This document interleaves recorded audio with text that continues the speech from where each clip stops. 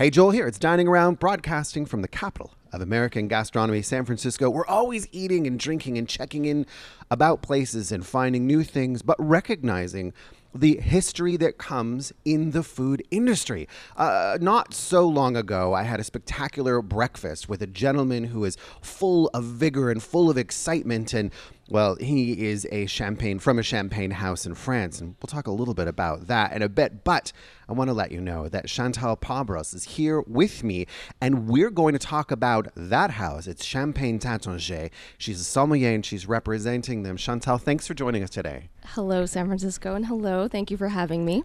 Well, I'm thrilled because we're here always thinking about what's the next delicious thing or what's the next exciting cocktail. And I love coming back to those originals, those things of history, and saying, I don't need to only have it when I'm celebrating, but I can have it, Tuesday or Sunday as well. That's what brought us here to San Francisco, is that we actually did a flower workshop, champagne and shades of rosé, and a flower workshop yesterday, and we have an incredible evening tonight. But it should be something, no matter if you're cleaning the house or, with friends, and no occasion. It should be an extension of an everyday thing. Experience. I love champagne. So let's bring this into a quicker realm, because with the House of Taittinger, and when I think of champagnes, sometimes I think of, oh my gosh, it's super duper expensive, or oh my gosh, what is the difference between vintage and non-vintage, and how do I think about it? So if you're going to do a celebration, that's one aspect. Yes. But if you're suggesting, I'm going to bring a bunch of friends together and have a couple of glasses, what would you sort of advise? What advice would you give? Large format is always the way to go. Okay. I love champagne and Magnum, if you can find it. And Taittinger has all sizes, from Magnums to Jeroboams and even larger. Okay. We just threw a big party and had a Methuselah, so depends on how many friends you have over. I think Methuselah is like 6 liters, or maybe even, the Salamana's are like 9. It's huge, but it's impressive. Huge. It's impressive. And not that you have to impress your friends and family, but always good that the champagne is flowing and doesn't run out, because with Taittinger, it tends to go quickly. We had a 1995 a couple of weeks back, and it was Domaine Carneros, and it was gorgeous, which is part of the Taittinger house.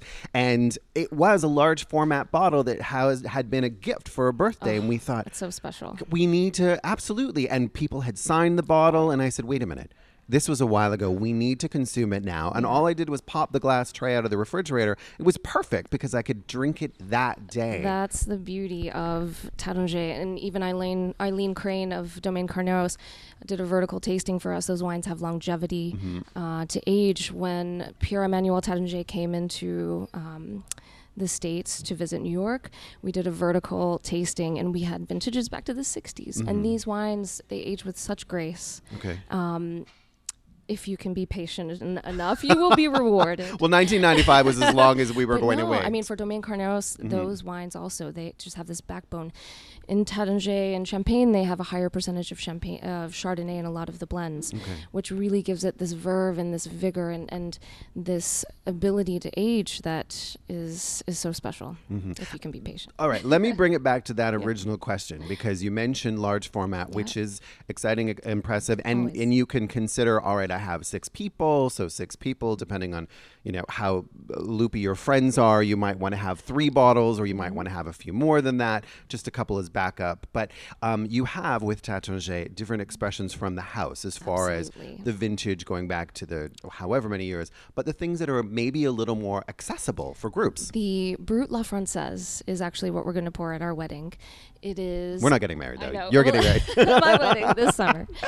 So the Brut La Française is the flagship of Taittinger, and they go above and beyond when it comes to quality. And I think the true mark of a great champagne house is their non-vintage, their, flagship wine.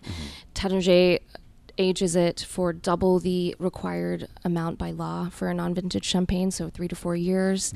It's spending on the lees and Grand Cru and incredible vineyards, over 37 Cru vineyards around Champagne that this fruit comes from. And it's just farmed with love. And I think those, their core values and generosity and love that they put into it, because it is one of the last family owned and operated grand marques in Champagne. It resonates, and I think it shows in every single champagne. The Brut La Française is something that you can find in most wine shops and wine boutiques. You'll see it on wine lists all over the country and in the world. It's in, I think, 140 markets. Clovis Taittinger, the son of Pierre-Emmanuel, and Vitaly, they're traveling the world to spread the love. So it's definitely accessible. I think that is a champagne that has a broad, luscious texture. You can pair it with so many different foods. It has incredible accessibility in its youth, and it's just a taste of introduction into how many other great champagnes, rosés, and the Comte de Champagne. And that's an interesting point, because you've made the point that they themselves, the house themselves, they don't release it for a couple of years. So you know that it's been cellared, and you can enjoy it when you buy it. You can chill it down a little bit and have your friends over and be a part of that experience, or order it by the glass in a fab restaurant. And I think that that's something about the accessibility that is important, because when you go on to something that might be special and even more special, even though all champagnes are special, and you can hold those a little bit longer, and those might be the ones, the vintage or the significant vintages that you might want to share at a grander occasion. Exactly. Does that make sense? 100%. The Comte de Champagne is 8 to 10 years before it's released, aging, and it's one of the rarest, most special. I mean, there's only 37 vintages that have been made to date. Right. It's very special, the 2006 that was just released, because that was the first vintage since Pierre-Emmanuel took it over again. And it's singing. I love tasting that in its youth, and I know that for decades we'll be able to see the evolution of it. I mean, that's the best part of it, seeing the evolution and the complexity where this power meets this elegance and just this layer of maturity that, I hope that more people get to experience. Right. And hope to hold it a little bit, to hope to hold that champagne for a period of time. You touched on the fact that there are, I think you said 38 different vineyards around that are part of the Taittinger portfolio. Tell us a little bit about the relationship between the grower and the house, because that's ultimately important in Champagne. So important. So I believe they're the second largest landowner. Okay. So 288 hectares. And not only do they farm organically and farm their vineyards that they own, but also the vineyards around, in Montrond-de-Reims, in Les Ricis, from the Côte des Blancs, where the Chardonnay, the very special Chardonnay, comes from for the Comte de Champagne, all the way down to Bouzy. They do also work with farmers and growers that they've had relationships with for generations. So it's a special combination, I think. Either way, the love and care that goes into it, it's painstaking. It's an amazing process.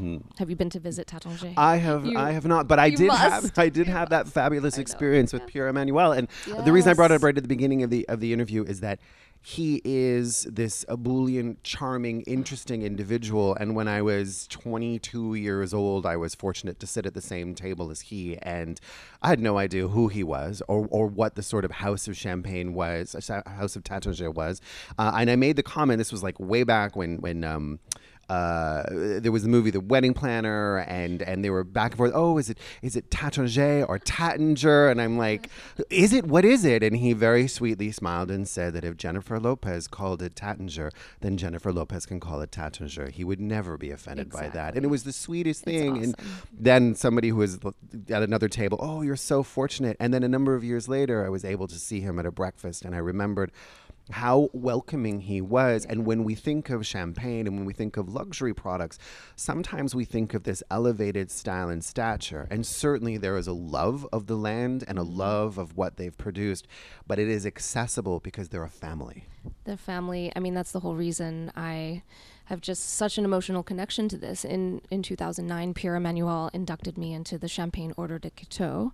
So I became a Dame Chevalier and an ambassador of Champagne officially, and then officially started on and joined the team in 2015. And I just, since my very first job as sommelier, there's been this connection, this emotional connection, and this love for, I remember I had stacks of 1993 Comte de Champagne in the cellars at the Ritz-Carlton, and popped open one of those. Let's pour this by the glass.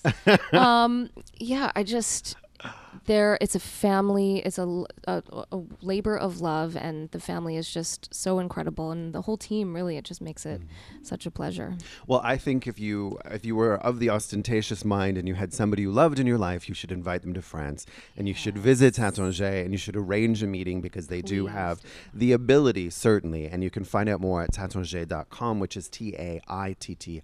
Of course, you can see it on menus around the San Francisco Bay Area and beyond. There are many different expressions, but they're all of the highest of quality. Find something that you enjoy, and then start that own tradition with your own family and your own life. That is that connection that I think is important when it comes to foodstuffs, when it comes to something that you'll bring into your home and share with others, and think of how your friends will light up when you open a bottle. Just a little slight, not a huge pop, just a little release the gases and bring in the effervescence of life. I'm Joel. Chantelle, thank you so much for being a part of Dining Around today. Cheers. Cheers. Listen, I'll pop up information about Taittinger on the Dining Around website.